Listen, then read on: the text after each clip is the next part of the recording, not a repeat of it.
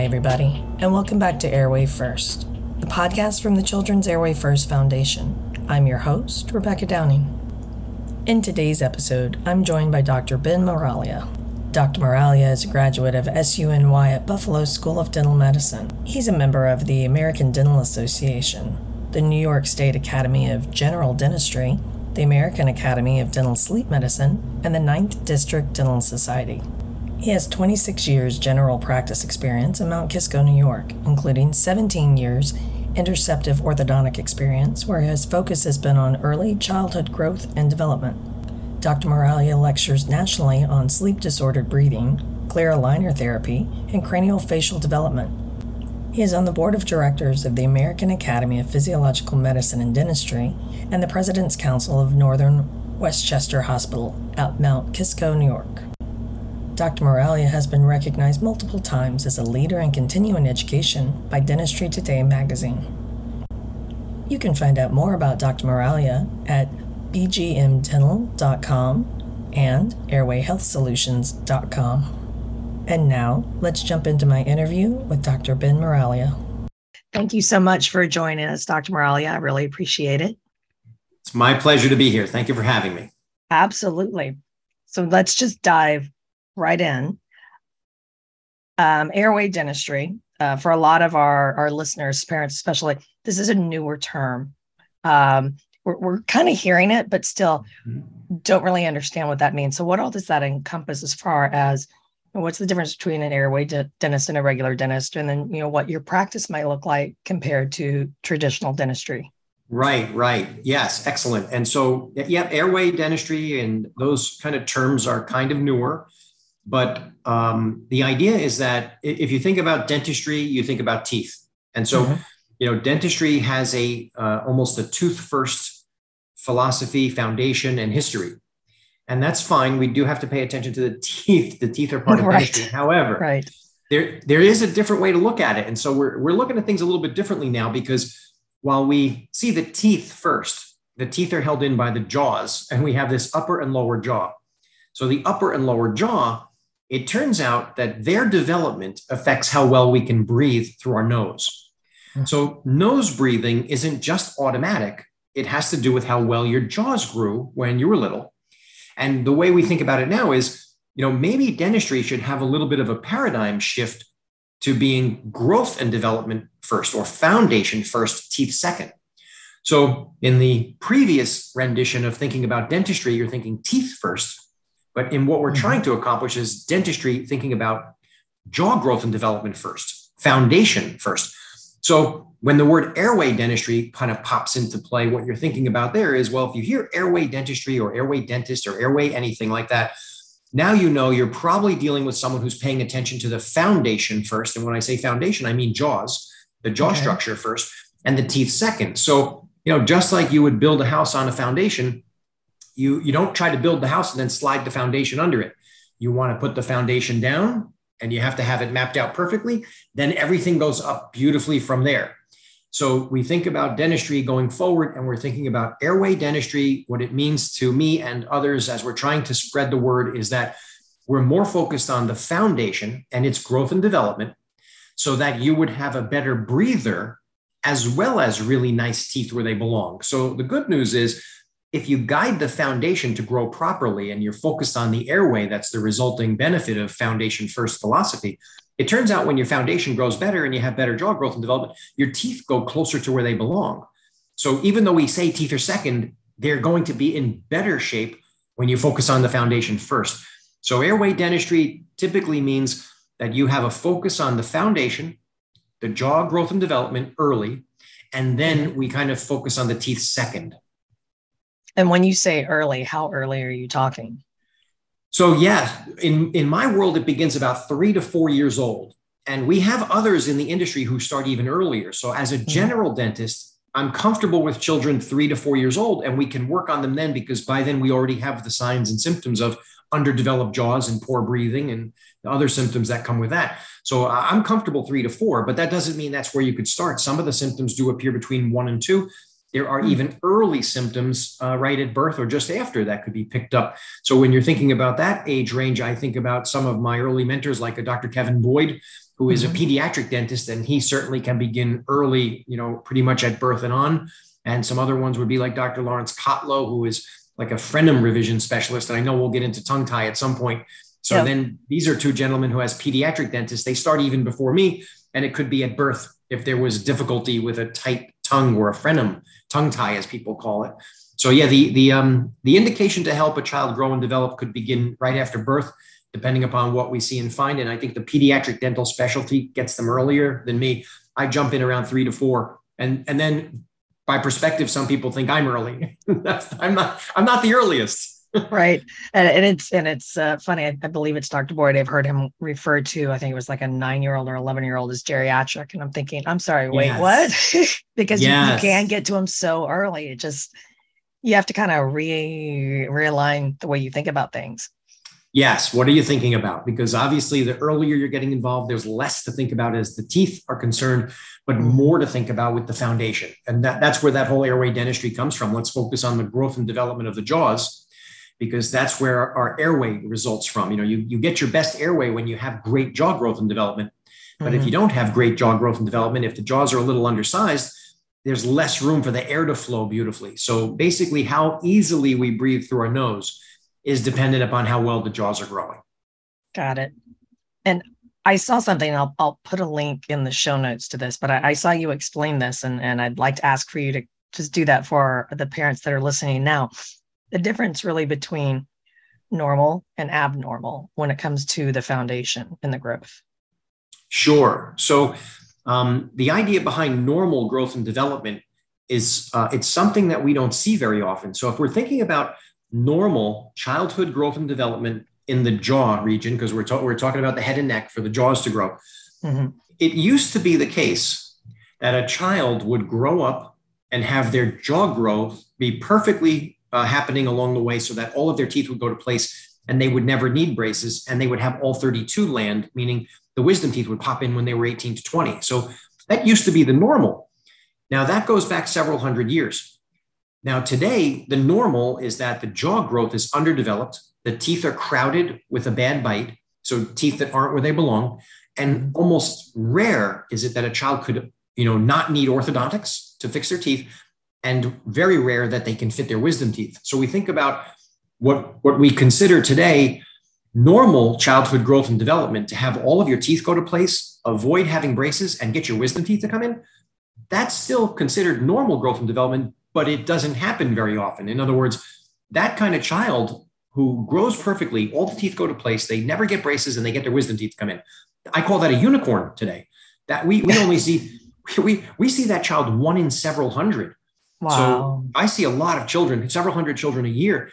We only meet one child out of several hundred who will on their own grow all the way up to have their wisdom teeth come in and not have any braces. So that's really still normal growth and development, but it's not common. So we start thinking about normal versus common.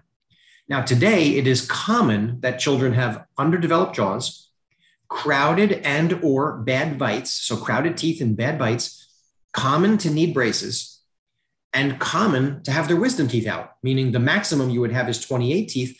And if you have 4 teeth taken out during braces and your wisdom teeth out, you might only have 24 teeth. So the idea is, while all of that is very common, that doesn't make it normal. So common and normal are two different things. Today, it is common for children to have their baby teeth be very tight together, no spaces between them, and then a recognizable poor bite at a young age, so that when they become a kid in the middle, like somewhere between 6 and 12, the new teeth come in crowded or out of place in a bad bite. And then the braces are going to go on for years, and rubber bands are going to get used. And next thing you know, the wisdom teeth have to come out at minimum. So that's a common thing to see. And in my world, that is, most children have that pathway. Now, the normal growth and development pattern we described as being incredibly rare, today I call it a unicorn.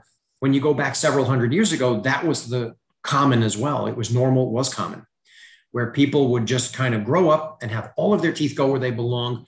And there's wonderful anthropology research to show that, pre-industrial, pre-Western living, the infants graduated to a harder diet earlier. And so when you do have cultures that are pre-industrial, pre-Western living, and we're talking about several hundred years ago, all of societies, basically all of humanity, had jaw growth and development that was excellent, with 32 teeth going where they belonged. And with big jaw growth, appropriate normal jaw growth, comes better breathing. So while that used to be common and normal being the same thing, today, normal growth and development, it still exists. It's just incredibly rare. So we call it a unicorn, whereas the common today is underdeveloped jaws, crowded teeth, bad bites. And that comes with then the need for braces, the need for wisdom teeth extractions. But more so than that, the bigger problem with underdeveloped jaws is that you don't breathe as well. Right. Right. So basically we're doing this to ourselves. It is a self-inflicted wound. Yeah. Unfortunately, sadly, when you read through the anthropology research on introducing an early soft diet, it creates the turning point. And it starts with food trade, and we start trading food. And when you go back, you're going back hundreds of years ago, where all of a sudden everything starts to shift towards this industrial Western mode. Then all of a sudden we get into what is considered the baby food, which is pureed and mushed. And we do it out of love because we think we're doing the right thing always. And right. I did the same thing for my 3 kids. So, anyone listening, don't worry, I did it wrong too. Because I didn't know what I was doing. Right. You don't know what you don't know. Don't have no idea back then. And mine are 21, 20, and 16. So you go back then, and I was just getting started on this pathway. I'm about 19 years into growth and development for children. And it's been a full swing since then. And my children had the pureed, meals. And even if we went to get natural hard food from the farmer's market, because you're thinking, oh, let's get the freshest, greatest stuff. We put it in the blender and we magic bulleted it to death. And, so we basically had a liquid diet. And so that the cascade effect is that when you transition early to this softer diet, well, then you're not using the muscles appropriately. So if we're not going to use the facial muscles and the oral muscles appropriately, meaning we're having a liquid diet, basically, those muscles, when they're weak, then they don't grow the bone, because the bone needs to yield to the muscle. So the way a human works is that the muscle will actually dictate the bone growth, and it has to be used properly. So with the early soft food, we have weaker muscles, and weaker muscles don't promote good bone growth. Then the jaws don't grow enough. What we see down the road is, hey, my teeth are crowded and I have a bad bite. But it is all the result of an early soft diet. Sadly, we did this to ourselves. Yes. Right. So we're getting more of that kind of retracted, retruded jaw. Like when you turn sideways, you can actually see it slanting more in the profile. Yes. That's exactly right. The profile is a telltale kind of view of the face, its growth, and what it means. And so when we have normal growth and development, we're usually getting wide and forward, really nice wide and forward growth. That's how the jaws should grow, wide and forward. And when the jaws grow wide and forward and we breathe in our nose, that air goes up and down. It's like an upside down letter J, the airway kind of thing. So the air goes in our nostril and it goes around a little curve and goes right back down behind the tongue into our lungs. So that space is bigger when the jaws grow wider and forward. So jaw growth that's wider and forward is excellent for us. And it delivers a profile that I like to describe. When we look at someone's profile, their lips are well ahead of their eyes. Oh. So if we look at a profile and we see today, it's more common that the lips and the eyes are almost in the same plane. But that profile is labeled as a straight or flat profile. And it's interesting, though, that wording, because a straight or flat profile, when the eyes down to the lips are in the same plane, those are the words that we find in the sleep disorder breathing and obstructive sleep apnea literature that show you're at risk for bad breathing and sleeping when you have a straight or flat profile. It's in line. Yeah. So, and then, like you said, when the lips are below the eyes, then the chin is usually recessed or retruded and it's back. So we kind of, in lay terms, we might think of it as, oh, the person doesn't really have a chin. But when the chin is really far back, then what happens is we get compensation in the neck. And the neck starts to look like it's coming forward or more of a ramp than a jawline. Because as we push the jaw back, then the neck kind of pops out. It's compensation to help the air go by. So believe it or not, that look is someone who's compensating to breathe better. And that's the whole thing of collapse, because we're not growing wide and forward, we're narrowing back. So narrowing back leads to that type of profile we see where the lips and eyes are lined up. And it does lead to compensation where there's worse breathing going on. And that can be a cascade of trouble. Yeah, absolutely. So we talked a lot in other podcast and on our website about signs, things that parents can look for. Yes. And I can't remember if I saw this on the Airway Health website or if this was in one of your videos I was watching, but you mentioned some symptoms that we don't really talk about. And I thought I'd bring those up so we could really talk about those and how, what the connection is. Because to me, not all of them are intuitive. So specifically, GI distress or reflux, Yes. small or delayed growth, ear infections, and emotional instability. How do these play into signs or symptoms? Oh, definitely. So we think about this cascade of this early soft diet delivers weaker muscles. The weaker muscles fail to develop the jaws. When the jaws don't develop well, we start breathing poorly. Well, what that means is that we don't breathe easily through our nose. So one of the first things that happens when the jaws aren't growing well is if there's resistance to nose breathing, either we can't breathe through our nose well, what the body does to compensate, it opens the mouth a little. And so when people think about mouth breathing, it is seen as a negative kind of word in a way, we don't look at that in a kind way, but, mouth breathing doesn't have to mean that your mouth is hanging open or you're dragging your chin on the floor, really just as little as lip separation. So when we don't breathe well through our nose, our lips will separate and we'll be breathing through our mouth. This is really the step that starts to trigger unhealthy. So when we think about the items you mentioned, what happens is when we are poorly breathing through the nose, the mouth will do some breathing. So we could talk about some of the first little things a parent might notice. One of the things earliest really is mouth breathing. In other words, the lips are apart.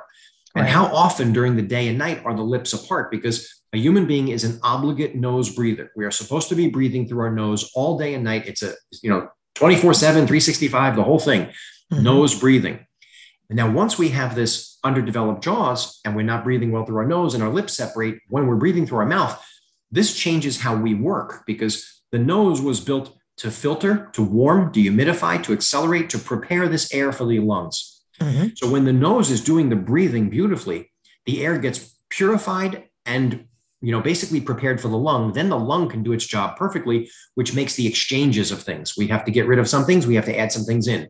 So the idea is if the nose is doing the breathing all the time, we're going to remain healthy and we'll be functioning beautifully. But then when the mouth starts to do the breathing, this is where we start to break down. Now, knowing that the mouth breathing is the trigger for some of this, let's go through that list of the items you mentioned. I think the first one was the GI distress or reflux. Yes. Okay. So let's talk about that one. So basically we're talking about the digestive system. Okay. Now the digestive system is interesting in that we loosely think about having a nervous system that runs two general components. We have a sympathetic nervous system and we have a parasympathetic nervous system. I know those are fancy, but people will remember these words coming up. The sympathetic nervous system generally is fight or flight. Everybody knows fight or flight. It happens in a car accident. You're in fight or flight. If a dog was loose chasing you, all of a sudden, if somebody's dog got out of the yard and was chasing you and barking at you, and you'd be in fight or flight, you'd get a reaction, a change. So there are ways that we think about fight or flight naturally. Well, so the sympathetic nervous system runs fight or flight.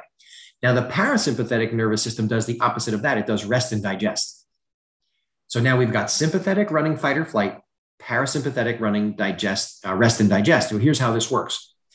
It's at night. At night when we go to bed and lay down, we're supposed to be in the parasympathetic component so that we get our rest and digest. Basically, parasympathetic is mostly overnight when we're sleeping. So if we go to bed and we're breathing well through our nose, then of course, parasympathetic runs smoothly and we get all of the rest and digestion happening that we're supposed to get. But the funny thing is, it's the breathing pattern that can upset the balance of the sympathetic and parasympathetic nervous system. So if we're breathing through our nose, the parasympathetic nervous system, rest and digest, runs beautifully. But if we lay down and go to sleep and our lips separate and we start breathing through our mouth, what happens is your brain knows that's not good breathing. You're supposed to be breathing through your nose, and the brain tries to fix it for you when you're sleeping. But in order for the brain to shift gears, instead of doing the rest and digest, and by rest, we mean clean and rejuvenate you for the next day. Because when that parasympathetic system is running beautifully at night, your brain is very busy and active. It's actually awake doing all of the things that clean and reset you and recharge you for the next day. So that's in the rest and digest category. But the moment we start breathing poorly, mouth breathing, or worse, because if the lips separate and we're doing some mouth breathing, that's one category. But then, worse would be snoring. And worse than snoring would be apnea, where you actually pause or you notice that, oh, there's a hold of the breath and then a gasp, like, oh, you catch your breath again. Those are like the three categories. Mouth breathing is the least, the mild version, then snoring is a little worse, and apnea is even worse. Well, once the mouth opens and we start breathing through the mouth, the brain knows, well, that's not good for us. Well, I have to fix that. So in order to fix the mouth breathing and help you with your breathing, the brain has to enter fight or flight. It's a protective mechanism. So basically, if you're not breathing well, the brain activates fight or flight. And when you activate fight or flight, it's kind of to save you, to rescue you, because poor breathing can lead to bad things. Right. The body needs oxygen in certain levels, and you have very little time. We think about it this way: oxygen is the body's number one need. So if you think about how we get fuel to run ourselves, well, food. If we talk about food, you can go 3 weeks without food before you're really in serious trouble. You can go 3 days without water, you're in serious trouble, but oxygen, you get 3 minutes. So we don't get a lot of time without oxygen, or having decreases in oxygen is so harmful that the brain tries to protect us from that happening, and it has to do so quickly.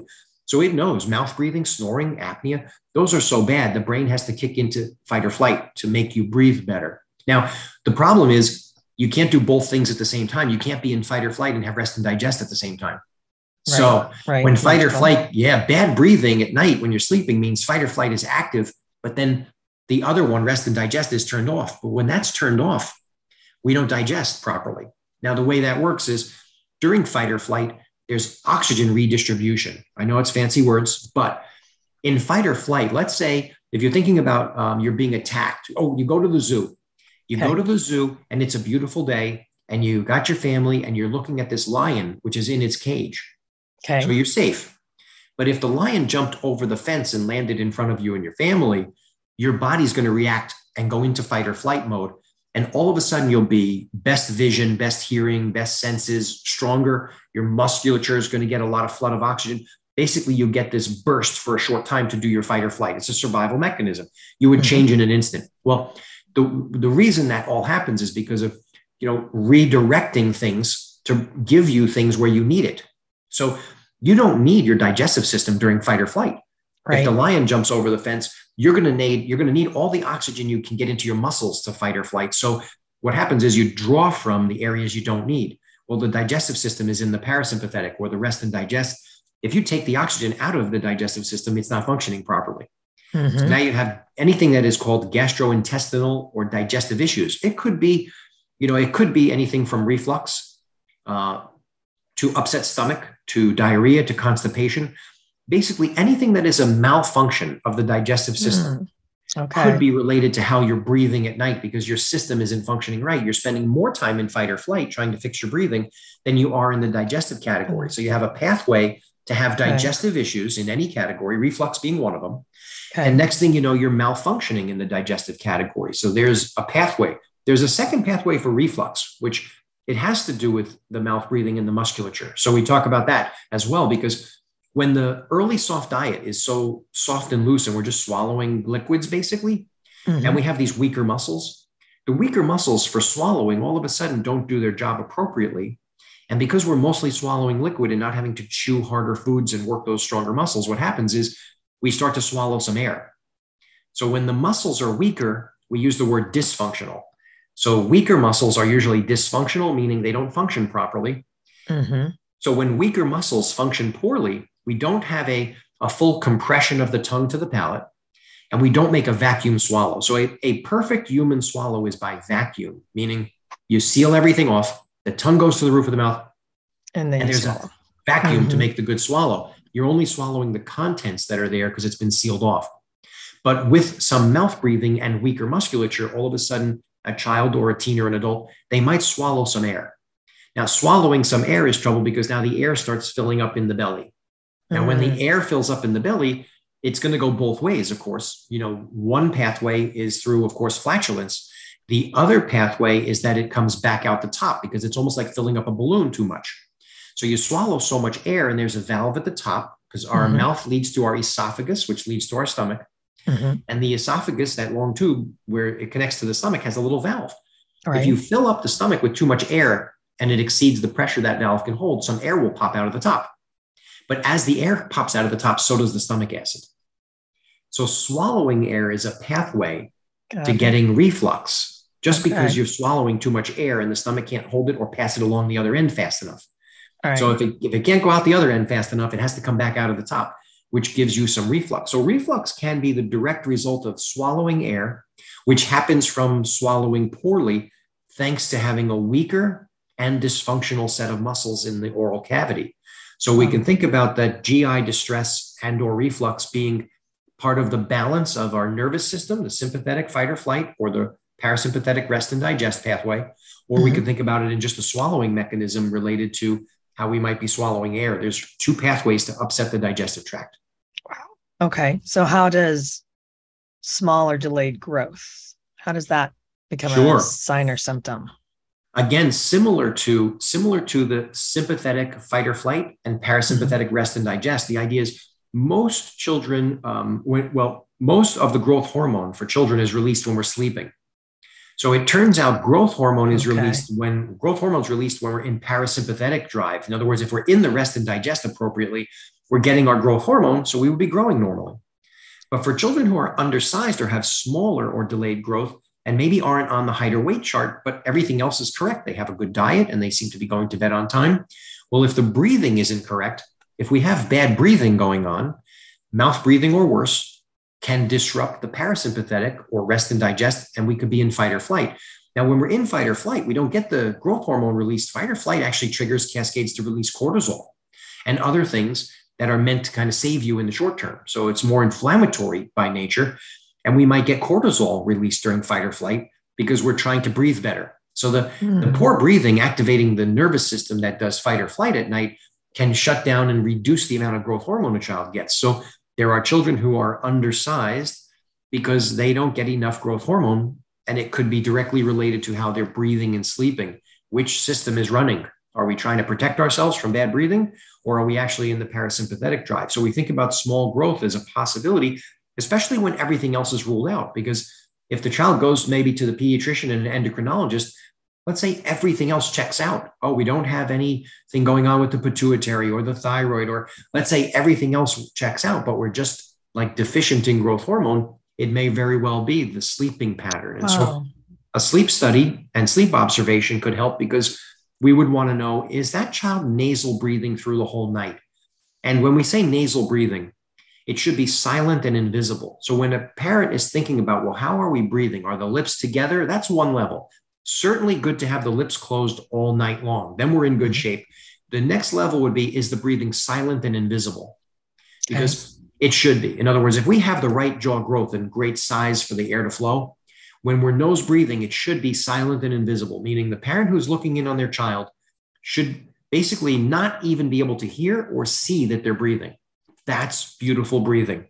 The lips are closed and it's silent and invisible. If the lips are closed, but you can see and hear the breathing, what you have is you have nasal obstruction, but not enough to open the mouth yet.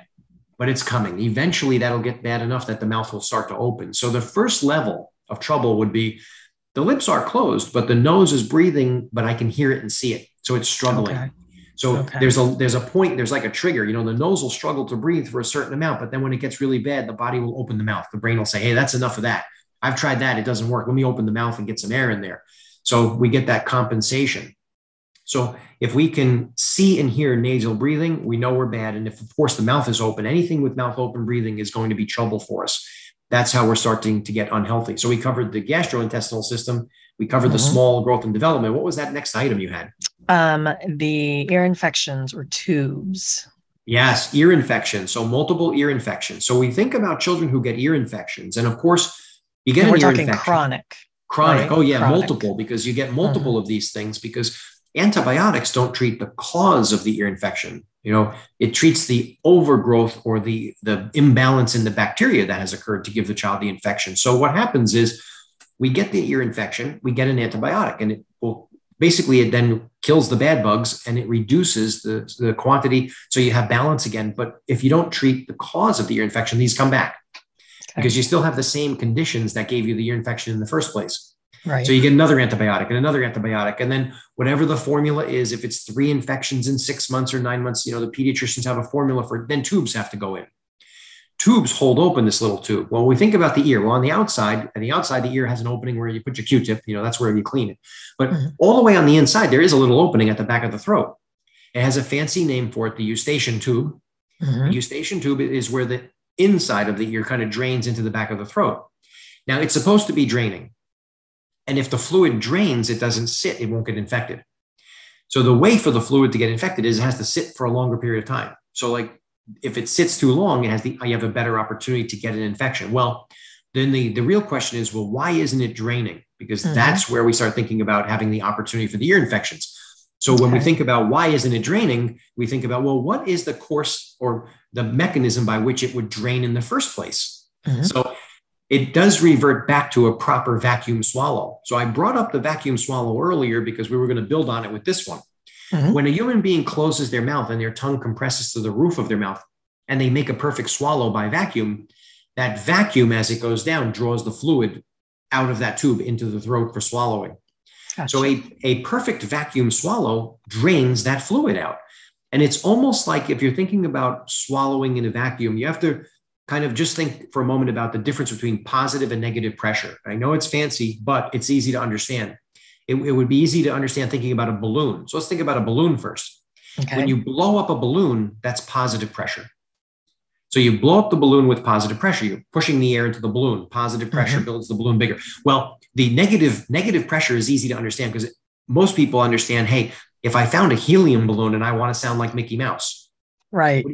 Yeah. So what do you do with a helium balloon to sound like Mickey Mouse? Well, you put the balloon in your mouth and you suck the air out of it. Well, when you're sucking the air out of the balloon, it shrinks. Negative pressure. Positive pressure blows up the balloon. Negative pressure empties the balloon, collapses it, and you sound like Mickey Mouse if it was helium, right? Okay. Right. Well, negative pressure is what would drain fluid. So if we think about the balloon has air in it, so when we're sucking the air out of the balloon, the air is emptying. When we swallow by vacuum, that swallow by vacuum, it's almost like the eustachian tube, which has the fluid, is the balloon, so to speak. Okay. So as we swallow by vacuum, that fluid's being pulled out into our throat to swallow. So basically, every single proper swallow by vacuum drains the fluid, keeps the system running well.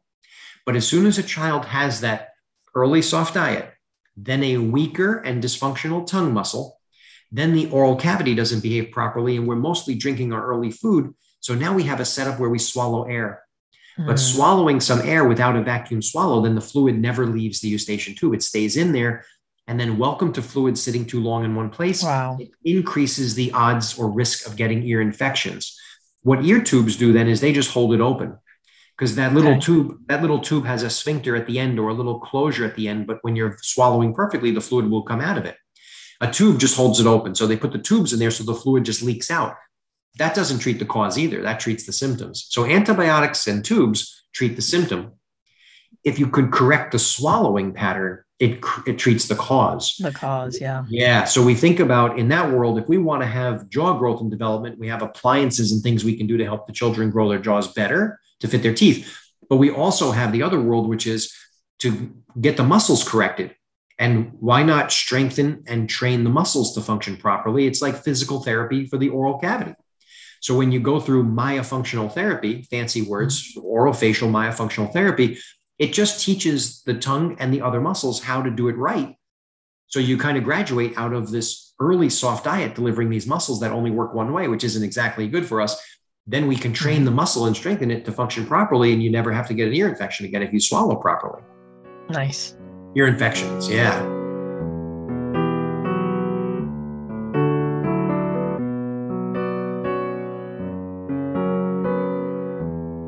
You're listening to Airway First with today's guest, Dr. Ben Miraglia.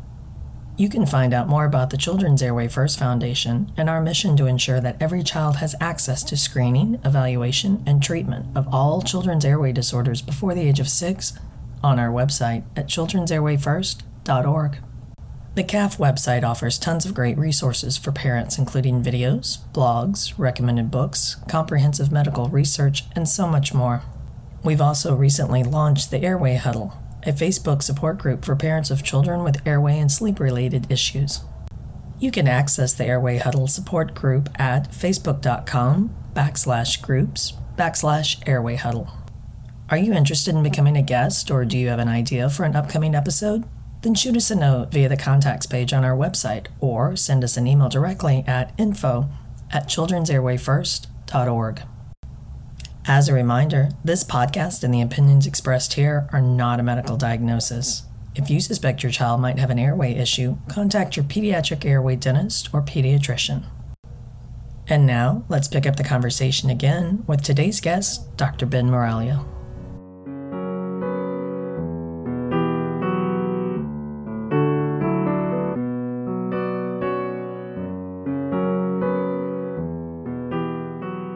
Ear infections. There was another one.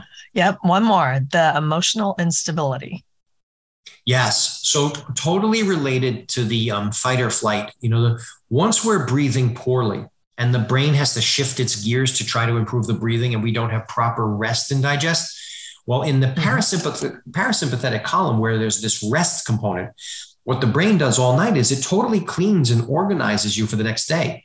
So it's kind of like the analogy I like to describe this is like the show Hoarders. So if you think about, redirecting to Hoarders. Okay. So most people get an idea, even if you haven't seen all the episodes, Hoarders, someone will collect everything they see or touch or get their hands on and put it in their house and forever. And next thing you know, when you walk in their house, there's no room anywhere, wall to wall, floor to ceiling, filled up. You barely have space to get around. And it's just been collecting. And it's a big disaster in there. So very difficult to live in that house. Now, here's what's happened during the day. During the day, a human being collects information all day long. And it's basically every single thing that you collect from your senses. So everything you see, everything you touch, everything you smell, you hear, you taste, all of the senses collect all this information. During the daytime, it's kind of like hoarding. You pull, everything gets put into your brain. So whatever your senses, your hands can grab it, your mouth can taste it, your nose can smell it, your eyes can see it, your ears can hear it. Whatever your senses all day long, they collect and they pile it into your brain. Your brain now looks like the hoarder's house during the day. Got it. Now, what happens during rest? When you go to bed at night, if you're breathing well and you have a beautiful parasympathetic or rest and digest cycle going, during rest, as soon as you fall asleep, part of the brain's function at night is to file all of it. So we have this like never ending file system in our brain. It's not like the house where you're confined to these walls and you have nowhere to put anything. The brain can file everything you accumulate all day long for your whole life. Mm-hmm. So if you're in rest and digest, what the brain does at night is it sets up, and it almost looks like a scene out of The Matrix with Keanu Reeves, where all of a sudden there's an endless aisles of things he can choose from. And in some cases it's bad things he's choosing, but the idea is it's endless files of things he can go and grab things. Well, your brain can file it all away. And when you wake up in the morning, you're clean and empty, so to speak. You're ready for the next day of accumulating. Well, if we are breathing poorly and we're in this fight or flight mode at night, that organization and assimilation and accumulation and filing, all that cleaning of the information doesn't get done. So now your brain is loaded with all the piles. You're a full hoarder up there, and you didn't get to clean it and organize it at night. So when you wake up the next day, all you have is a big garbage pile from the day before, and you're going to add to it. So your brain does become the hoarder house when you don't sleep and breathe well, because the brain doesn't get to do its job of finishing filing and assigning and putting away all that stuff, which it should be doing when we're breathing and sleeping well. So that poor breathing pattern does disrupt how we put away all that good information. So filing it all away can mean good things, because when you do put it all away nicely, it builds better memory. And then you can recall things nicely. So all of these things build into your long and short-term memory. All of it builds into your focus and your attention, because as you're not resting well enough, that's one component. But the next thing is you have this massive pile of information from the day before that did not get filed appropriately. And now you're just adding on to it. It's kind of like walking around all day in the hoarder's house. You're walking around all day in the hoarder house, and it's awful and uncomfortable, and it's a disaster, and you can't get anything done because you're tripping on everything. Right. So that's stressful. It's very stressful. It can be a very stressful day. And that's just one component. I mean, the other obvious component is when you're in fight or flight in your sleep, you're definitely not getting a good quality night's sleep. So you basically don't get the rest you were supposed to get because you're in this struggle all night long to be breathing better. So you almost have the sleep deprivation component going on. So you've got to sleep. The fancy words for it are really sleep fragmentation. So most parents understand sleep deprivation, especially when a parent has a newborn, because the first few weeks of a newborn, when it has to, Right. you have to attend to it like every hour and a half. And so every hour and a half for the first few weeks, that is sleep deprivation at the worst that it can be. Well, that is kind of what's going on when your poor breathing is happening. Poor breathing means your body is being, they use the word arousal, but it's like awakening, but not getting up and running around. But not totally awake. Yeah. Yes, not totally awake, but you're in the state of alert. And so the idea is when you have fight or flight running to try to help you instead of rest and digest, you're basically in an agitated state all night long. You're not getting proper rest. So you're in, now we can loosely say sleep deprived, but fancy word or technical words are sleep fragmented. So now your sleep is broken up. So you have this sleep deprived child who has this massive information every day piling on each other, living in a hoarder's life in their head. And of course, that's where the attention, the focus, the school troubles, behavior, all of this stuff stems from those two things that are happening because of the poor breathing triggering the change from resting to fighting or struggling to fix it. Got it. All right. So, and you also touched on something briefly. Grow and fit teeth is the phrase you used. Yes. So I'm guessing that now we're talking a little bit more about expansion, how you expand.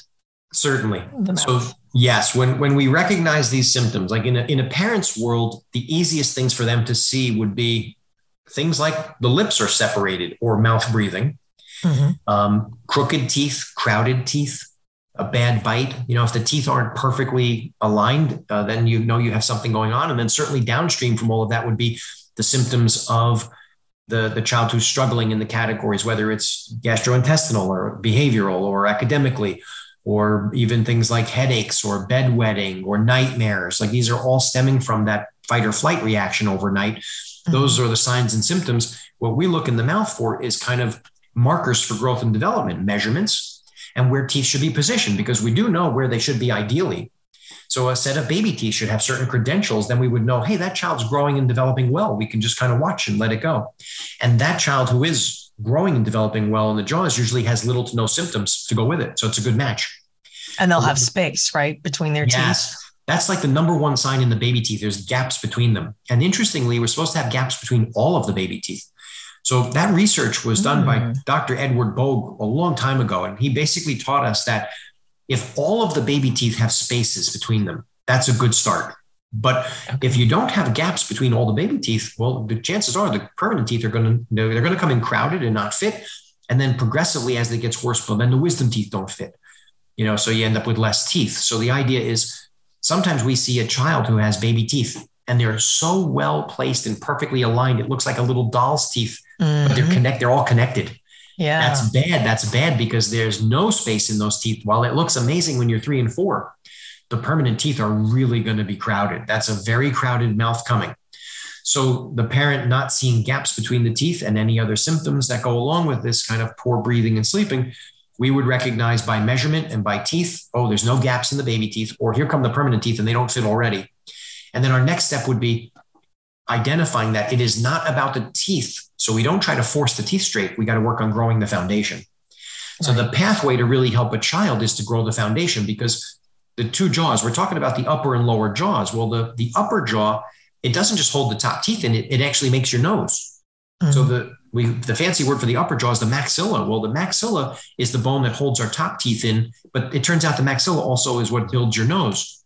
So when the maxilla is really big and wide and forward, as it should be, the nose, the internal chamber is bigger. So you have better breathing.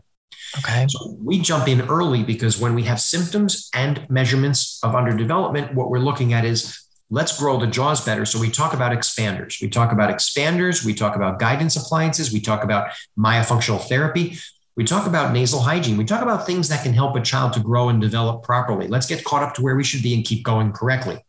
Because if you address the foundation early, when the child still can do that easily, all of a sudden, when the foundation starts growing better, the teeth start going where they belong so they can correct themselves.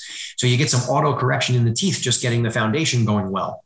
But the bigger difference is when the foundation starts getting wider and forward, all of a sudden it looks nice because the teeth look good, but the symptoms start to fade away, meaning, hey, all of a sudden the child sleeps with their mouth shut and they breathe through their nose. All of a sudden they do sleep through the whole night. They don't even wake up in the middle of the night. They stop wetting the bed. They stop having nightmares. They wake up refreshed in the morning. We don't have a morning struggle going on. And all of a sudden, school improves. So we see a lot of academic performance increases when the children all of a sudden have better breathing and sleeping at night. So the downstream effect of growing the foundation first is tremendous, because it not only helps the teeth go where they belong, which is like 10th on the list of things we need, it really helps the child to breathe well, sleep well, and then function better. So we're excited about the things, the changes we see when we use expansive techniques to grow the foundation first. We're going to leave the teeth alone till later on. We really don't address the teeth till we're 12 or 13. That's when alignment for the teeth is appropriate. Okay. But that goes a whole lot better if you did the foundational growth first. It turns out the early years, I know we think about the jaw bones as bones, and we hear the word bones and we think it's hard. But in a child, it's like a wet sponge. It's kind of moldable. Still malleable, yeah. The jaw bones in a child can be guided and kind of nudged and teased and coerced and, pushed, and they can be redirected. And so a lot of that happens when you redirect the musculature, because it's the muscles that should be doing it in the first place. So why not recruit them to work with us? So we have a combination of, there's appliances we could use, but there's also techniques where we can strengthen and redirect the muscles, because if they behave properly, it produces the bone growth they should have done. You can catch up when you're younger. So it's a huge advantage to work with the muscles. And that's why the orofacial myofunctional therapist is a key part of treatment and should be part of every child's growth and development, because then if you get at the musculature, you're really going after the cause. Right. Well, and it makes sense that they're younger, they're more malleable, they're going to respond. Can you use these kind of techniques on adults? There are different appliances and techniques for adults. So when we get to adults, we're talking about mature bone. So when you have mature bone, it can be guided. It's just going to be different appliances. It'll take a lot more time. And of course, we're talking in the non-surgical category. In an adult, if we were thinking about doing something rapidly, we'd be talking about surgical intervention, because then you get in there, you do some jaw surgeries, you can do big changes in short times. But if we're thinking about in the growth and development category, well, for an adult with mature bone, it's going to be, different appliances over extended periods of time, still involving the myofunctional therapy, because you still want to have the musculature behaving itself properly to help you along the way. It's not as rewarding in adults because it does take a very long time. And a lot of adults are so far into their sleep apnea that a lot of their health issues are significant.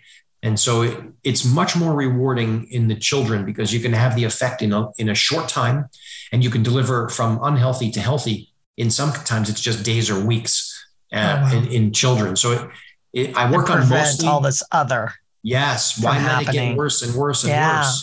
So the whole idea behind getting involved in a child early is that because the bone is immature and kind of softer, you can make the effect bigger in a shorter amount of time and get good jaw growth, better breathing, better sleeping, and basically heal that child. Whereas in an adult, now we've got mature bone. It's hard. It thinks it's done growing.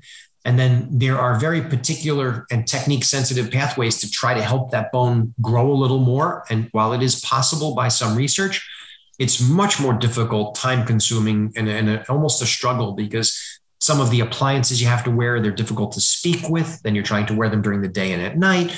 It can be inconvenient and not painful in any way when we're talking about non-surgical therapy for the adults, but not as rewarding and much more of a struggle. It's the kind of thing that you want to fix early, because later is much more trouble. Later is tough. Got it.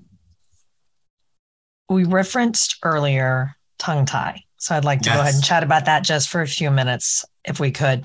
First of all, exactly what is a tongue tie or lip tie or a cheek tie, which I learned about a month ago what that actually was. And how do those, because when you think about, a tongue relaxes, it falls back. I get it blocks the airway, but logically you think a tongue tie, it's going to hold it in place. It's going to keep it from doing that. So how, as a layperson, that's what you think. So how do these actually impact the airway? Yes. So the tongue, it's kind of shaped like an L almost. So when we think about someone who opens their mouth, and the piece that we see is like the top piece, but then the tongue kind of rolls back and goes down a little. So it has this curve shape to it. Well, the tie we're talking about is under the tongue. So it's, if you lift your tongue up, it would be like a little, and it's a frenum. The fancy word is frenum In my office, when we're talking to parents or kids, we call it a leash. And leash, like you walk your dog on a leash. So, there, you limits the movement. Yeah, there are different kinds of leashes. There are some dogs need a short leash, so they stay right next to your side. But then there are other dogs that can have a 30-foot leash because they behave themselves and they can be further away from the owner. So you have these different length leashes. Okay. Well, we have different length frenums. So if you have a shorter frenum, it restricts the movement of the tongue. But when the frenum is short, it's under your tongue, it's holding it down. Okay. But holding the top part down means that the back part gets pushed back.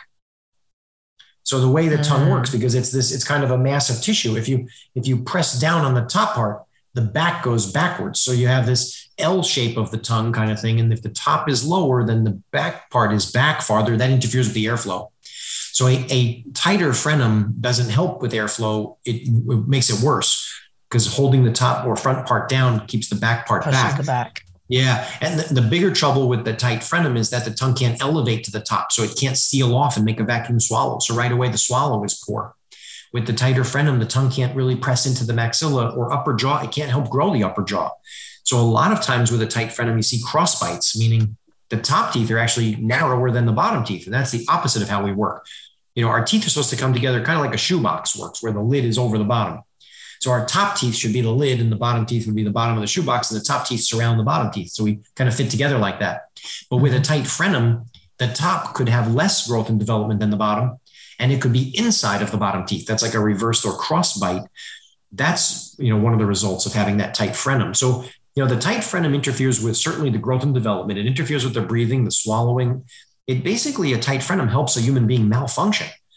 And that malfunction could be seen as early as birth, because the tighter the frenum is, the more restricted the tongue is, the more difficult the breastfeeding would be. Okay. So you could gauge it early by the breastfeeding. In other words, was there any difficulty in breastfeeding and or pain associated with it? Because the more painful it is and the more unsuccessful it is, usually there's a tighter frenum involved. And so, frenums, because they come in different length, you could have a mild, moderate, or severe problem with the frenum. It doesn't have to be, it's not like a light switch where it's on or off. It's kind of like a light switch with a dimmer. You have a whole range of what's going on. So since you have these different frenums, you could have someone who, the breastfeeding is successful, but it's a bit of a struggle and painful.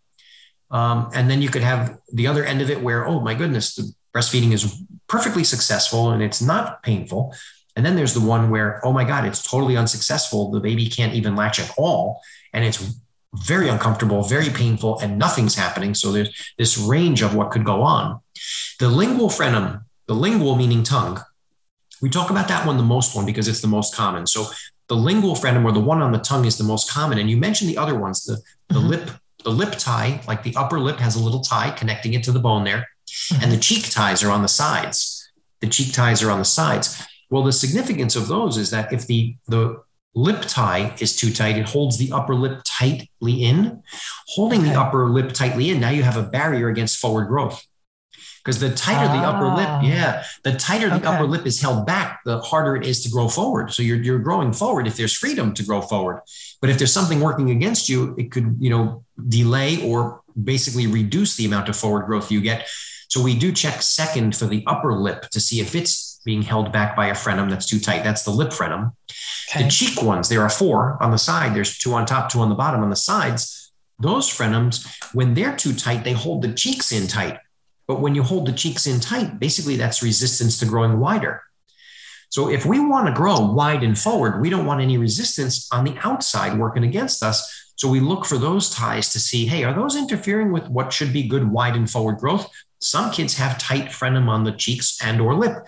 Releasing them means that it takes the lip and releases that pressure, and the cheeks releases, so that you can be growing wider and forward without an opponent, let's say, working against you. So the most common is the tongue one. The tongue is most common. Then second is the lip, and third are the cheeks. Got it. In that order, we check. Some kids have one of them that's trouble. Some kids have all of them that's trouble. So if we think about, we've got this early soft diet working against us because now we have this weak and dysfunctional muscles. That's not growing us well. But then the second part of the fire that's going on is that we might even have tight frenum working against us. And it could be more than one. You combine the two, and it can really be for some bad growth and development in a child who's struggling. Wow. All right. Thank you for that. By the way, that was very, that was helpful. I couldn't, for the life of me, I've been sitting here trying to figure out cheek ties, how that could impact it, but they can't see you visually. I'm watching you explain how it pushes it in. As soon as you put your hands up, it's this light bulb. Like, oh, that's what does it. Right. When we're talking parents, especially parents of newborns, or first-time parents, especially, I didn't know this as a first-time parent myself. When should you start bringing them into a dentist? And then, does everybody need an airway dentist? Is this just, at this point, a good rule of thumb and something as parents we should be looking for? It probably is something we should be looking for, because that early soft diet is, the word is ubiquitous, but everywhere. Yeah. It's everywhere. We basically transition from breastfeeding to soft foods, and soft foods between 0 and 1 years old, or 1 to 2. It really sets the tone for the muscles of the jaws being weaker. And so we're going to have underdeveloped kids. And, almost all of the kids we see will not grow fully to 32 teeth. That's kind of how that the muscles are weaker and the jaws are underdeveloped, is that almost no child is going to grow on their own to 32 teeth with full grown jaws. So Now that we know we've got this societal pattern in place, but now we know, at an early age, there's going to be this issue.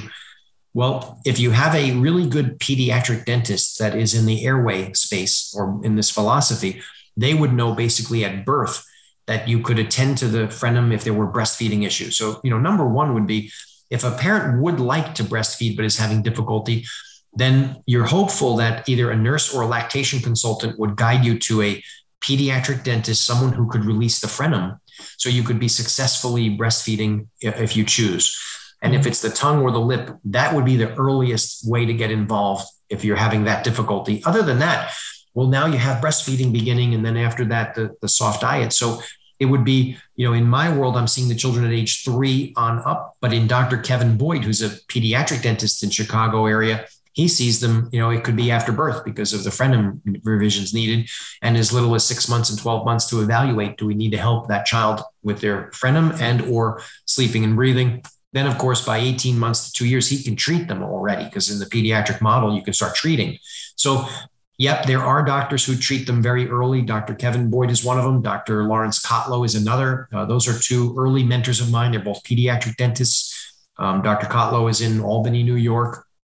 But there are many others. There are many others like this. So the idea would be, today, because of that early soft diet, a parent should be thinking that as they recognize symptoms of poor breathing or mouth breathing, they probably should think about finding an airway dentist, someone who's more focused on the growth and development of the jaws than the actual teeth.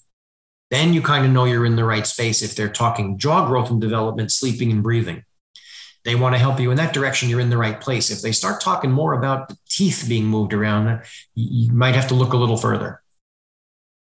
Got it. And how do you find an airway dentist?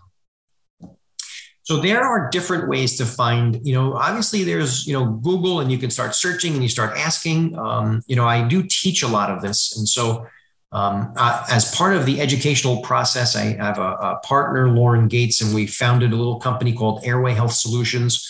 Mm-hmm. And basically with that company, what we do is we do teach doctors, we teach dentists who want to learn how to treat children through teens, through adults in this, philosophy. And then we mentor them as well.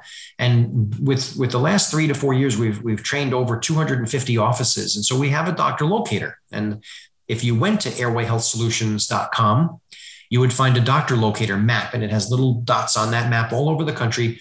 And if you pull up one of those offices from that website, you would know they were trained by me. And I have now 19 years experience. I've been treating children for the last 19 years in their growth and development. And it turns out we've had such a nice success at helping those children heal and lose their symptoms, as well as, grow and develop beautifully into all of their teeth, that we started to teach it. And it's one level that I could do this in my own community, where you help an X number of kids per year. Mm-hmm. But if I then trained another office to do it somewhere else, now things can become exponential. Yeah. So it made sense that I needed to teach it more. So that's one pathway to learn. You could go directly to airwayhealthsolutions.com and look at the doctor locator. And then you would be rest assured you'd have a doctor in there that would be able to help you out. Perfect. And I will make sure there's a link to that in the show notes and on our website. in our section for, helping parents where to start. Just full transparency, we already have that link in there.